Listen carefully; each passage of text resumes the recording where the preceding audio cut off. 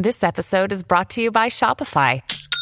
Forget the frustration of picking commerce platforms when you switch your business to Shopify, the global commerce platform that supercharges your selling wherever you sell. With Shopify, you'll harness the same intuitive features, trusted apps, and powerful analytics used by the world's leading brands. Sign up today for your $1 per month trial period at shopify.com/tech, all lowercase. That's shopify.com/tech.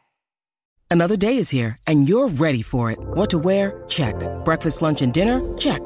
Planning for what's next and how to save for it? That's where Bank of America can help. For your financial to-dos, Bank of America has experts ready to help get you closer to your goals. Get started at one of our local financial centers or 24/7 in our mobile banking app. Find a location near you at bankofamerica.com/talktous.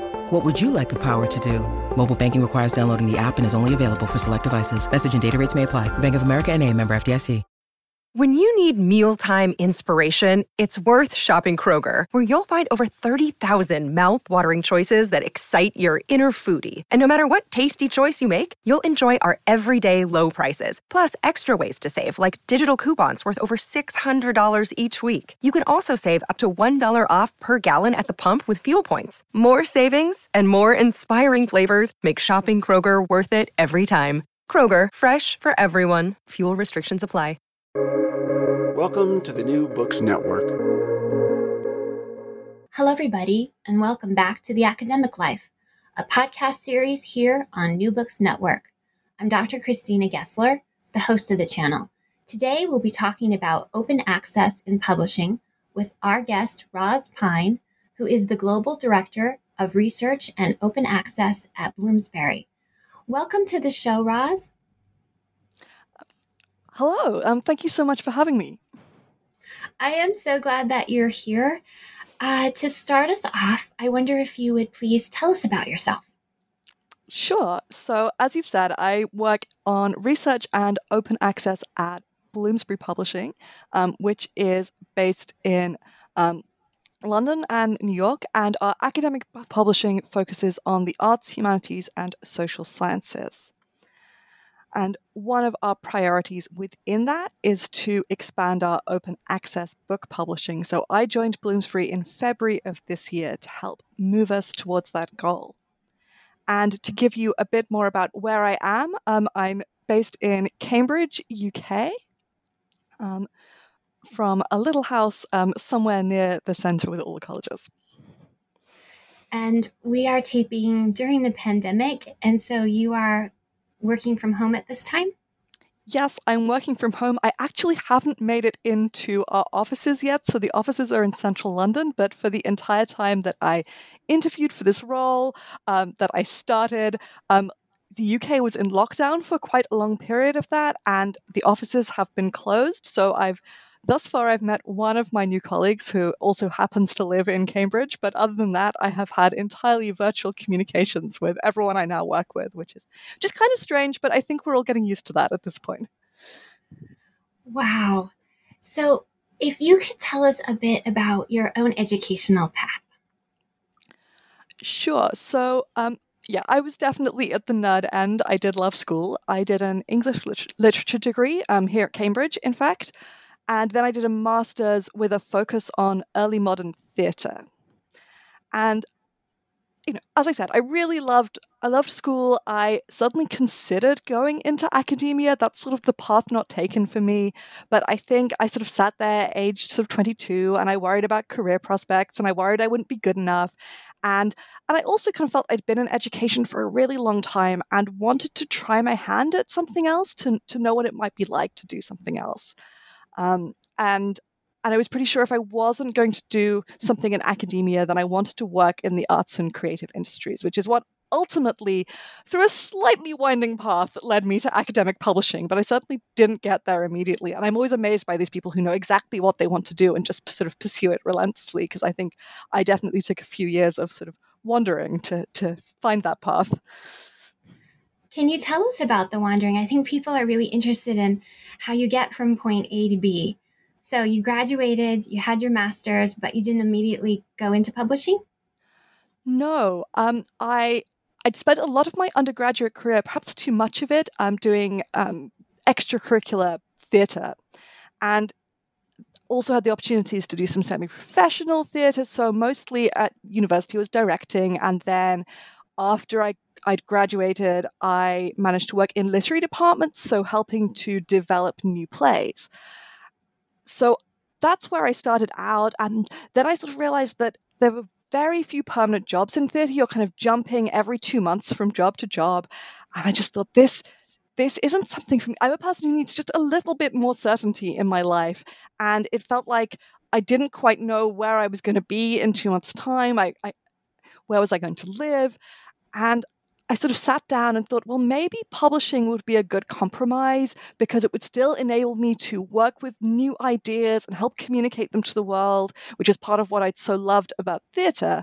But it would also enable me to and I mean, obviously, I'd done a literature degree. I think books were certainly part of my hinterland. So that was also something which had always been in the background. And academic publishing, of course, appealed because it meant that I could kind of keep that route into academia and all of that sort of really exciting new research that was happening that I wasn't quite going to be a part of, but perhaps could still be involved with in some way. So that's sort of how I eventually wended my way into publishing. And I guess having some experience in theatre and having done lots of temp jobs in offices, all of that sort of added together to enough experience to get me in the door in publishing. So it wasn't a do lots of work experience in publishing and then eventually get accepted, nor was it do a publishing degree. It was do some other things that are related and eventually try and make your case, and someone saw some potential and agreed to take me. I mean, I guess I should say there are publishing degrees these days. You can do I think you can do an undergraduate, but it's more common to do masters in publishing, and they are taught by some fabulous people and they are increasingly well respected. And I do sometimes think actually research in publishing might be, at that sort of intersection of kind of text and how you communicate it. Could be really fascinating. But they're also by no means a prerequisite. And I think we're also all talking a lot in publishing at the moment about how we can introduce a more diverse workforce. And that means taking down the barriers to entry rather than putting up more in the form of requiring graduate degrees and so on. So I think they can be really interesting, but they're not necessary. That is a very hopeful story of pursuing your passions and it will all come together and make sense. Yeah, or I've retrospectively justified it. But I mean, I'm happy where I've ended up, so it has a good ending, whichever way.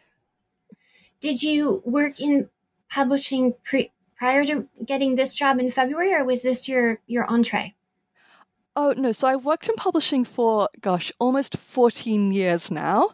And I started in editorial. And I mean, I think, obviously I thought I was going to be an editor and work with people on their, launching new academic journals, publishing new books.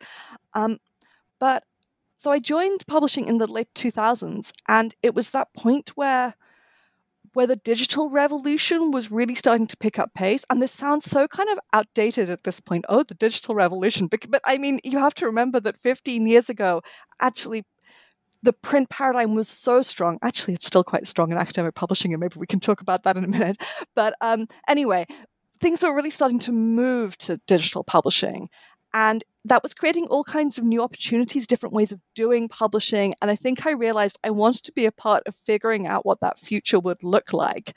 And of course, open access was one of those things that was made possible. Open access is fundamentally a digital thing because it's about making the ebooks available. So I think I moved into a digital role, and then that very rapidly became a full-time open access role. And that was 8 years ago. And I've just kind of kept going since then. So that leads to my next question, which is your current role at Bloomsbury. Tell us about that. What is a day like for you? What is a week like for you? What is your job like for people who don't understand what the nuts and bolts are of what you do? I feel like I'm going to be one of those cliches who says no day is the same, but it really is true. I think one of the things about working in something like open access is you have to work with all the different areas of a publishing department, because if you're trying to change how publishing is done, you can't just work with editorial or just work with the technical department. Actually, everyone throughout the whole company has to understand what that change is, why it's important, and also I'm having to work with every department to figure out, so what does this change mean? And then how can we best serve the books that we publish in this new mode of publishing, all of which is a bit abstract. So to give you some examples of things that I did today, for example, I spent some time with the teams who manage all the software that contains our metadata, figuring out how we can better collect metadata about our open access books. Which sounds potentially a bit dry, but that means that we can communicate better about them, because it means we can send them to third-party sites and improve their discoverability online. And open access is all about trying to increase the readership of our books. So getting all of those technical details right is important. I also spent some time with the people who develop our online platforms for reading the open access books, thinking about how can we best indicate that our books are open access? How can we best ensure that people know that this book is free to download? And then, meanwhile, in the background, I've been developing some workshops for our editorial teams, thinking about how can we best commission open access books? What might you as an editor need to know in order to be able to talk to your authors about open access? So it's kind of looking at each department in turn and thinking about how does open access affect that? And at the moment, I'm very much in the process of kind of trying to ensure it's all running really smoothly and everyone internally feels really confident about open access and what it is and feels like they can talk about it, so that we can then go out and talk to the world about it. So let's unpack the term open access for listeners and tell them what it means to academia. Sure. And I think one of the problems with open access is that it's so full of jargon and all these terms. What do they mean? And why does this term seem to mean three things at once? But anyway, open access at its heart means the free, unrestricted access to scholarly literature. And it's a concept that came about 2 decades ago. And there were 3 meetings of kind of great minds in Budapest and Bethesda and Berlin. And people thought, we have the internet, and the internet makes possible this great good, which is that we could make the scholarly literature free to access, and that would, it would reduce inequities to access, and it would essentially set that research free. And so anyone could access it. You wouldn't have to be a scholar at a rich institution. And that might help speed up scholarly exchange, and it might help foster interdisciplinary conversations because you might find something more easily. So it's fundamentally a digital initiative made possible by the advent of the internet. And at its heart, it's about making the ebook or the article free to download. But there are a few different flavors of open access. So at its base, you could make the work free, but then often open access involves some form of reuse. So it might allow you to share the work, so you can email it to your colleagues or to a whole association. You could repost it somewhere. You could use the work for educational purposes. You could incorporate it into kind of presentations or potentially derivative works. And that is that type of reuse is governed by what are called Creative Commons licenses. These are the sort of industry standard ways of telling people what you can do with an open access book. So essentially it's free plus potentially some reuse, and the amount of reuse can be kind of regulated according to what the author is comfortable with or what they and the publisher together think will best suit their book. I suppose one other thing to say about open access is that it's flipping the publishing model on its head, because obviously a publisher, traditionally for hundreds of years now, publishers have charged readers to purchase of a print copy, or more recently to access an online edition of something. With open access, you're giving away that content, you're taking down the paywall. So one of the challenges for publishers is to figure out how do you pay for it? How do you substitute for the money that you lose because you're not getting it from readers? So that's one of the things I also spend some of my time thinking about in a sort of hard business-like way, maybe. Well, that was one of my questions. How do authors get paid for their work, and how does the publishing house sustain itself if there doesn't seem to be a revenue stream? So it's a little bit misleading to say that was misleading of me to suggest there isn't a revenue stream, because all of our open access books continue to be published in print. That's still very much a format that many readers want, and I think there are different benefits to print versus ebooks, and maybe we want different formats for different purposes. So we still sell the print editions of our open access books, and we pay royalties on those to our authors. So there's still some income for us and some remuneration for the author. But of course, print sales can be a little bit lower on account of the fact that the ebook is freely available. So we currently charge a fee, an open access fee, which is usually paid by the author's institution or funder, which is substituting for that lost revenue for the book and ensuring that we can make that mode sustainable. And I will say openly, I do think that model can be a little bit problematic, because obviously then that's putting up a barrier to, well, only those who have access to funds to pay that fee are able to publish open access and benefit from it. So that's definitely something that we need to work out. At the moment, we're not publishing, and most publishers are not publishing that many books open access, because it's still in the books realm at a fairly early stage. So I think these are important kind of conversations that we need to have over the coming months and years.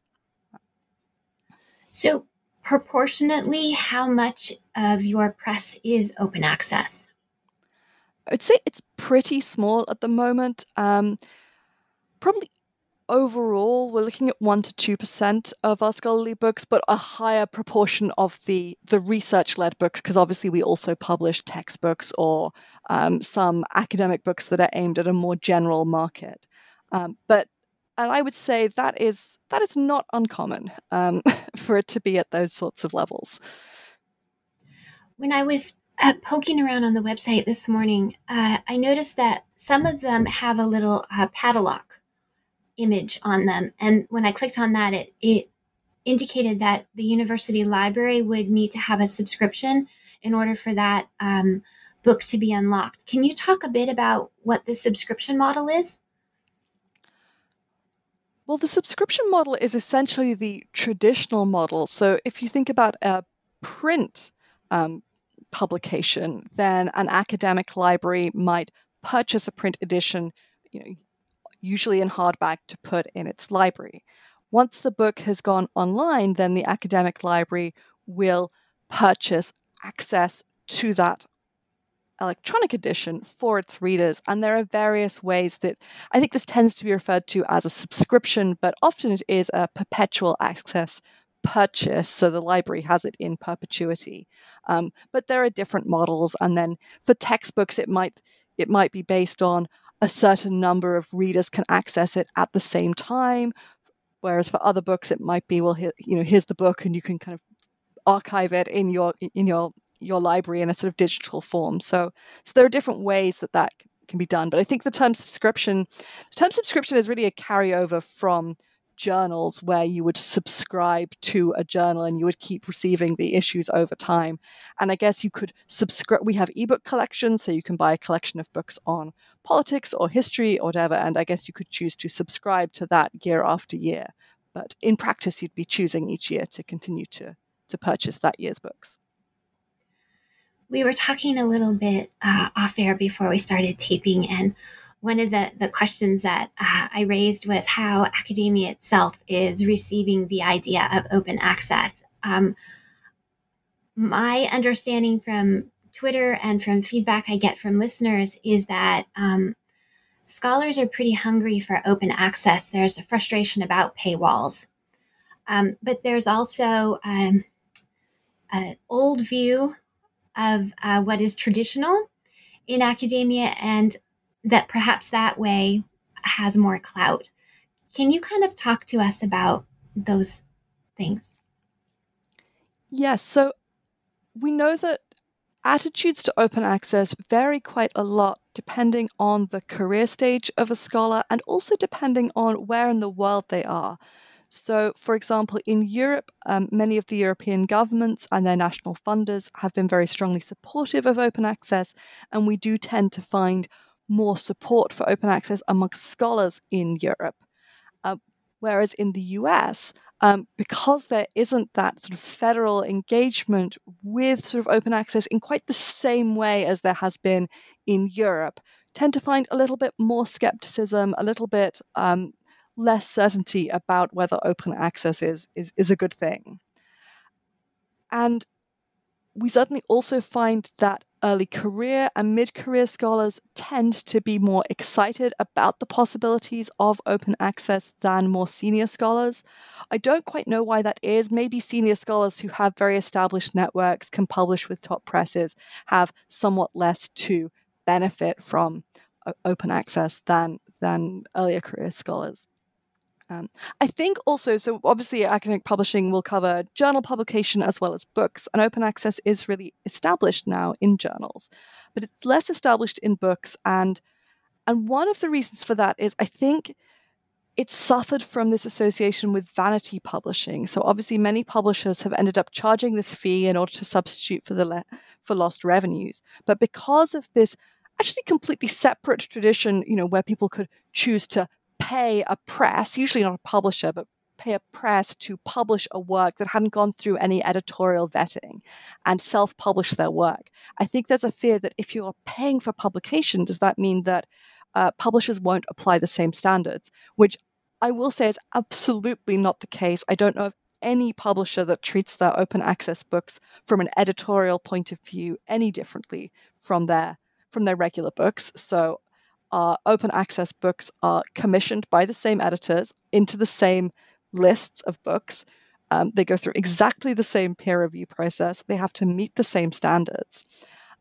But I can see why there might be, why there have been concerns about that with that, if you don't know that, if you haven't been reassured of that by the publisher, perhaps if there haven't been that many open access books for you to take a look at and realize that they are, published by really reputable scholars in really exciting new areas. So open access has had a bit of an image problem. I think people also worry, if it's an electronic innovation, does that mean there won't be a print book? And I still want a print book. But again, in almost all circumstances, publishers of open access books are putting them out in print. So I don't think you're losing anything. You're getting all the things that you would get for your regular book, but it's also much more widely accessible.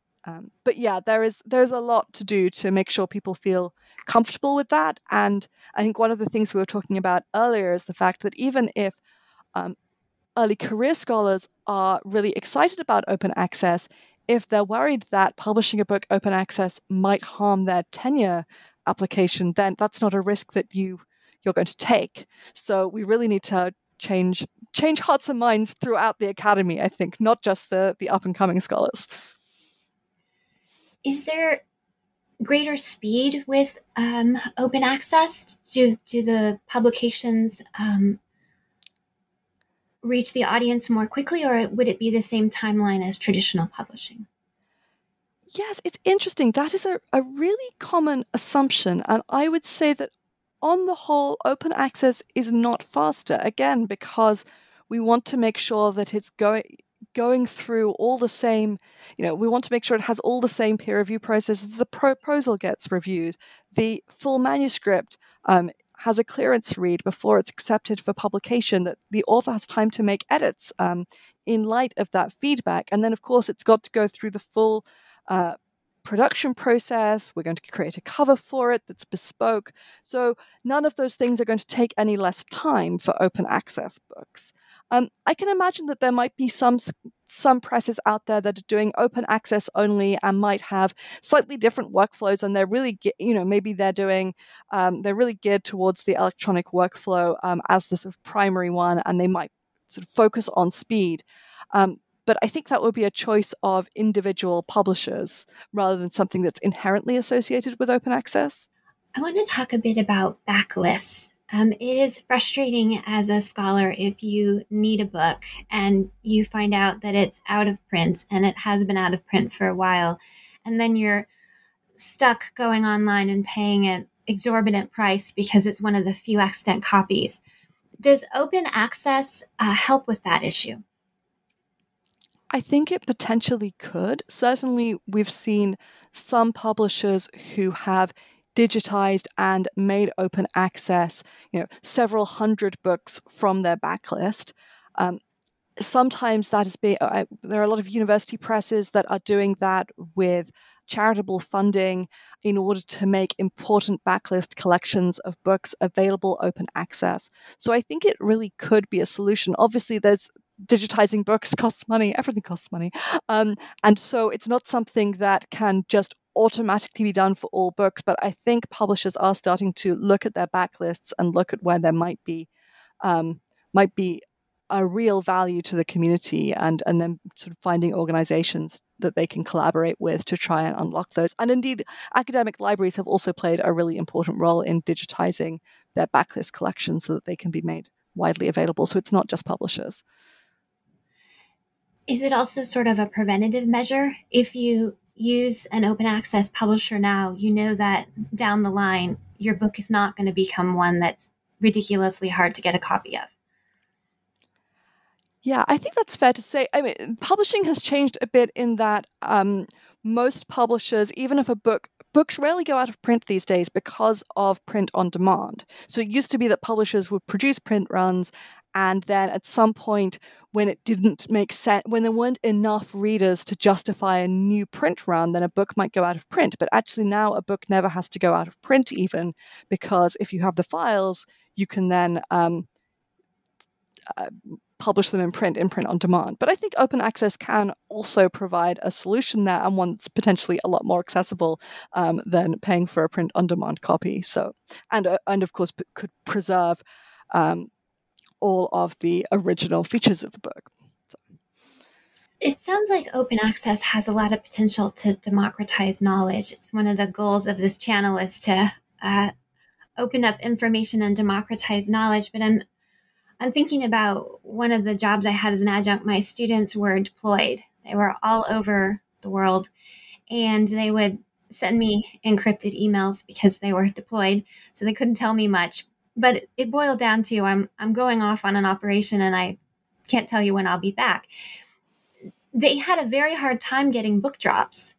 So I'm thinking about students who need to access materials but can't rely on the hard copy to arrive to them for whatever reason. I know this is a very specific example, but I think it resonates for people all over the world who have a variety of reasons why it is difficult for them to access libraries with print books or to have books sent to them in the mail. Yes, absolutely. And I think this is one of the critical reasons that we should be trying to find a way to expand open access.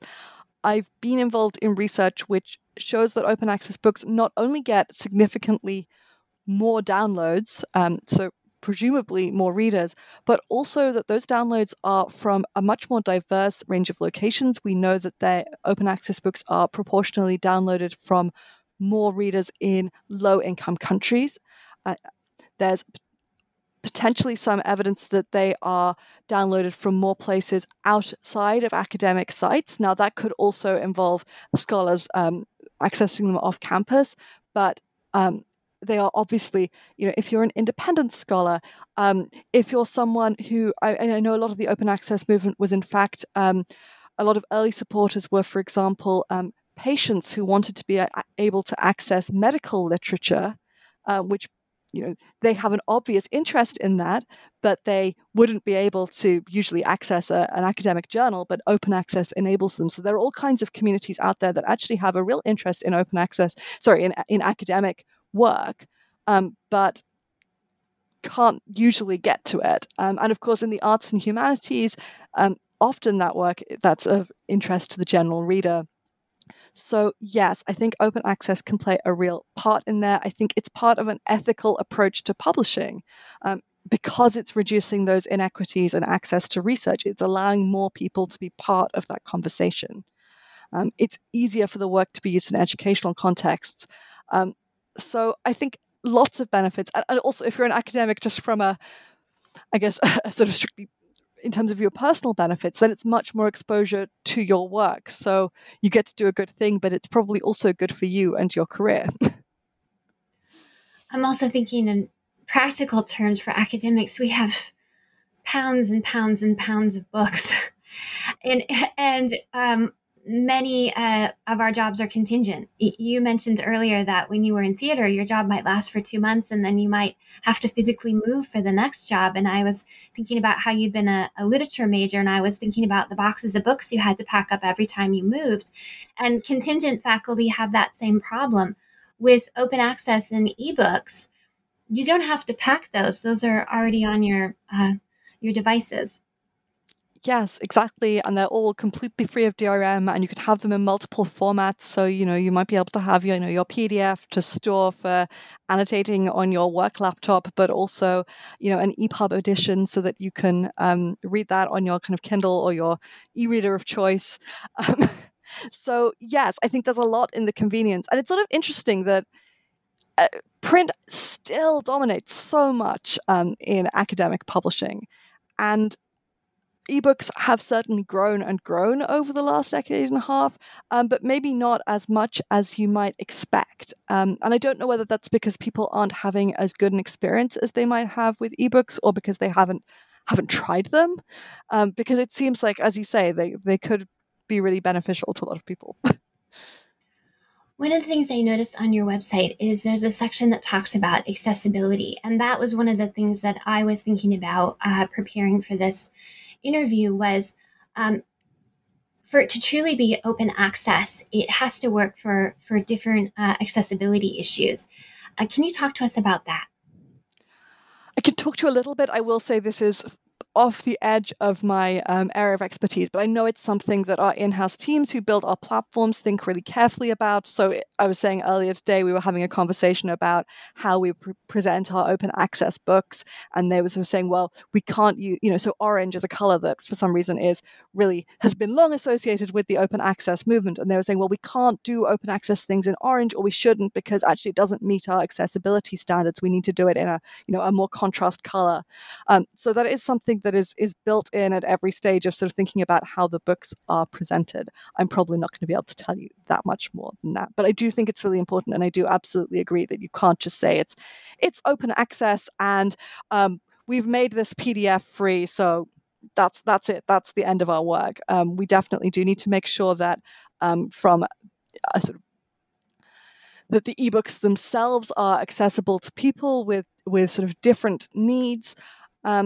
And also, I would say this is a sort of slightly different point, but we need to make sure that we're helping people to find those books. I don't think just sticking a book online somewhere is sufficient. There's still a role in helping to make sure that it reaches all those relevant academic communities, whether that's ensuring that a work goes to a conference or that it's promoted to the right email lists, or all the different ways in which marketers are reaching readers are still really important for open access. It's just you get more benefit from it at the end. Sorry, I've digressed a little bit from your original accessibility point because I think I know it's not my area of expertise.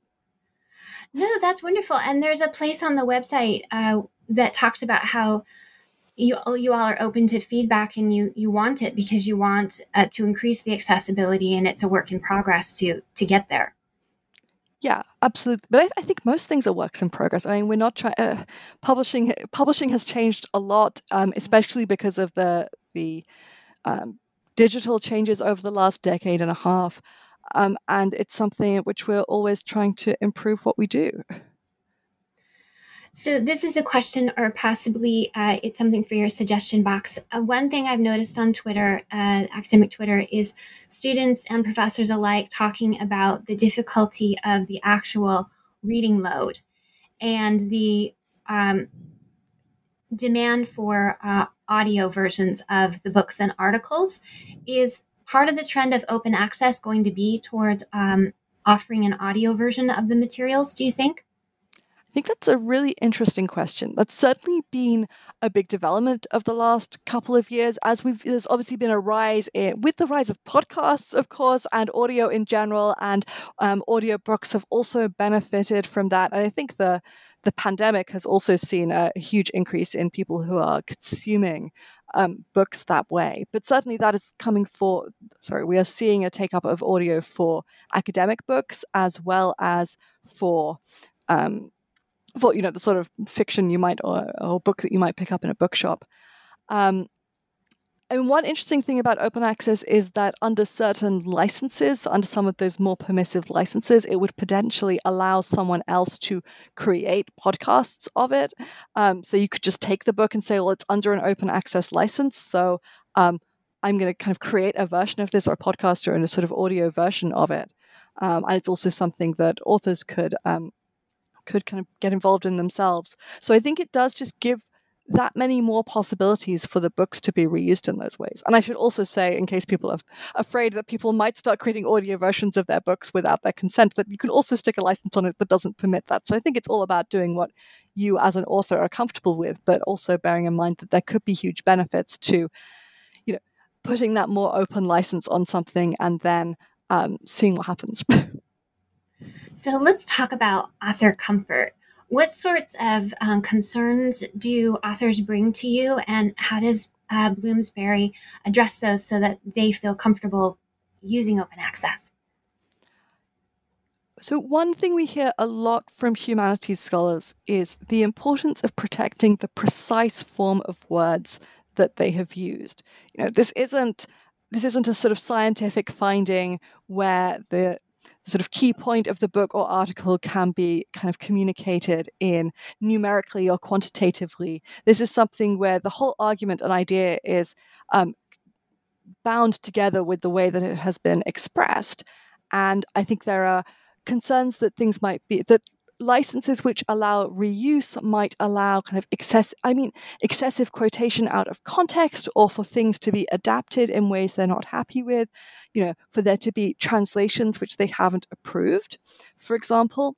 And so one way that we can deal with that, and I haven't gone into all the jargon about different types of Creative Commons licenses, but there's one which prevents derivative works. And that tends to be one that's quite popular amongst humanities academics, and which we use as our standard because that way it prevents unregulated translations. Someone can still come and say, I'd like to do a translation, and have that conversation with us and the author, but it stops people doing it without checking in with the author, and that can make people more comfortable about it, for example. So I think that's one thing. And I think other concerns are often about third-party material. Obviously, that can be particularly important to some academic disciplines that are ones that are highly visual, for example, and we have a really strong visual arts list. And so there's a question about, can I include third-party material in my open access book? And I would say it absolutely is possible to include third-party material. You have to secure permission from whoever holds the rights for it to be included in an open access book. And there are sort of compromises that we can make. So this is getting a little bit technical, but for example, we can include a third-party image under copyright that's in a work that is otherwise open access, as long as the rights holder has given their permission for that to be done. And that is a bit of a compromise because it obviously limits quite how that work can be shared, but ultimately the rest of the work is still fully open access, but that rights holders, their right to the image is still protected. That won't be under an open license. People will still have to come and ask for permission to reuse that. So it's about trying to kind of broker these compromises. Although I think that for highly visual disciplines, it is a much discussed challenge, and one where lots of work is going on with, for example, galleries and museums. There's an open glam movement, as it's referred to try and encourage these sorts of organizations to release their content under their collections under open licenses as much as they can as well, in order to bring that together with open scholarship. So I think things will get better in that respect. This is all very exciting, and I would imagine at this point listeners are wondering how to submit to you. So how do authors get in touch? Do your editors, is it solely that the editors solicit? Do we meet you at a conference? How does the pathway work? Yes, well, I do very much hope that that listeners are interested in submitting and talking to one of our very wonderful editors. And in fact, if you look on our website, you will find a list of our academic editors, so you can figure out exactly who the editor is that commissions in your particular discipline, and their contact details are on there as well. So you can reach out directly to the relevant editor by email. I mean, I think obviously we do usually attend conferences, and I think we've experimented a bit with some online conferences and attempting to commission through those, though obviously things have been a bit different over the last year and a half in that respect. But I would say take a look at the website, take a look at the books that we have published and how yours might fit, and see if and get in touch with the editor in the appropriate discipline. Sometimes presses have wish lists of particular subject matter they want to see more of. Is there anything at Bloomsbury that you're particularly hoping people will submit? I think that's a difficult question to answer, in that we have a broad list. So we publish across, visual arts, literary studies, Shakespeare studies, humanities, philosophy, politics. So within all of that, it's difficult to generalize. I would say we have been thinking very hard about the diversity of our lists, about how easy it is for scholars who come from less traditional backgrounds, from backgrounds that are underrepresented in academia, to publish with us. We are very actively working to try to make it easier, not easier in terms of dropping our standards, but easier in the sense of not seeming like a sort of a closed off institution that only works in a very traditional basis.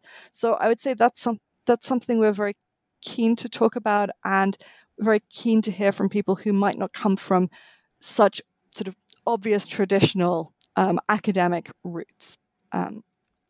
Providing, obviously, we are an academic publisher, so it still needs to be scholarship that sort of fits into an academic conversation. But I'm sure there will be people out there who kind of know that they fit that brief. For people from underrepresented fields of study, often their work is interdisciplinary or cross-disciplinary. As they're looking at your lists and trying to figure out who to pitch to, who they might fit, what would your suggestion be that they say in their query letter if they're not specifically in one field, but their work crosses several fields? I would think just explain that, and explain the sort of intersection that you're at, and maybe contact, if you're not sure where to position it, you could contact the two editors who seem to you that are most obviously aligned with what you're doing. I mean, we do all talk to each other, and we can have a conversation internally about where that work might best fit. But if you don't ask, then you'll never find out. So I would say just get in touch, and then we can try and have that conversation with you. What do you hope this episode sparks for listeners? I hope it sparks an interest in finding out more about open access. I hope that maybe listeners, if they're part of a university, might go to their academic library, because there are scholarly communications librarians who tend to be the ones who are the experts in open access, and they will know all about how your particular academic institution is engaging with open access and supporting it. So they might be able to talk to you about routes to make your work open access. I hope that when people are thinking about where to submit a book, perhaps they consider open access options at that publisher, that's something that they look for, or at least sort of consider as part of their, part of making a decision about where your book might fit. And generally, I just think it has so much to offer. And as I said, from an ethical point of view, is such an important development. So, and I hope also it will encourage people to explore a bit more. And if they are uncertain or have concerns about kind of quality and open access, to go and read online, because there's lots out there, both from publishers and from libraries and from other organizations that support open access. In fact, I'm going to give a plug at this point for a project I was involved in, which is called the Open Access Books Toolkit. I don't know if toolkit is a word that sort of immediately works for everyone, but essentially it's a free online guide which was written by a really great team of people, which aims to explain the basics of open access for books, how it works, what you as an author might want to look for when you're trying to choose a publisher for your book, what the benefits will be, demystifying some of the jargon. It's got a glossary and so on. So I think that's also a great place, the OA Books Toolkit, to go if you want to find out more about open access books, as well, of course, as the Bloomsbury website. Those sound like great resources, and we will include links to them with this podcast. Thank you so much for being here today, Roz Pine, and telling us about your job as the Global Director of Research and Open Access at Bloomsbury. I'm Dr. Christina Gessler. You've been listening to The Academic Life on New Books Network. I hope you will please join us again.